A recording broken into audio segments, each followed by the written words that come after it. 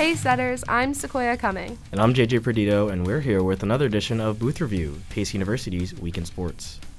Pace football celebrated a win on their senior day with some big plays in the second half. After trailing Southern Connecticut State University 9-0, Pace turned up the heat in the third quarter with a 48-yard pass from sophomore quarterback Sean Kelly to senior receiver Ramir Tan Davis to cut the lead down at 9-7 after kicker Ben Franchino nailed the extra point.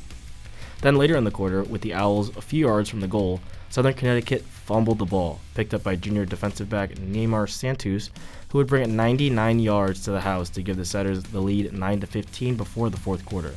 This play would even help Santos be named New York Presbyterian Player of the Week. Franchino would land a key 31-yard field goal to make it 9-18. The Owls would fight back by scoring on a 14-yard pass, cutting the Setters' lead down to 2 with a score of 16-18, but could do no more damage, Setters posting a win for their senior day. And women's soccer shut out Caldwell University 2-0 at home as their final regular game of the season. Senior Carolina Ivanov would score both goals for the Setters, tallying her 6th and 7th goal of her senior season. The Pace volleyball team dropped a 3-0 contest at Franklin Pierce on Saturday. Sophomore Madison Lupica led the team with 6 kills, while her classmate Sydney Gardner made 4 kills of her own. Freshman Abby Robertson earned Pace's lone block of the night. The Setters will play their final 2 games of the season next week, beginning at Queens College on Tuesday night. Pace field hockey team ended their stellar season this past Thursday, losing 2-1 against the top-seeded Assumption in the semifinals of the NE10 conference. This ends the Setters' 7-game winning streak, with Pace's lone goal scored by senior Danielle Morante in the 18th minute, giving Pace a 1-0 lead.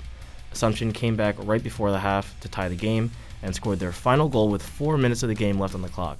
Senior goalie Grace Henderson finished with 8 saves. Pace Cross Country met for the last time this year on Saturday at the NCAA East Regionals. The top 5 finishers for the women's team all placed within 47 seconds of each other.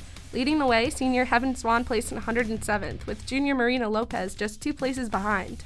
For the men's team, sophomore CJ DeFeo and junior Sean Lowry finished back-to-back at the top for Pace, at 137th and 138th place.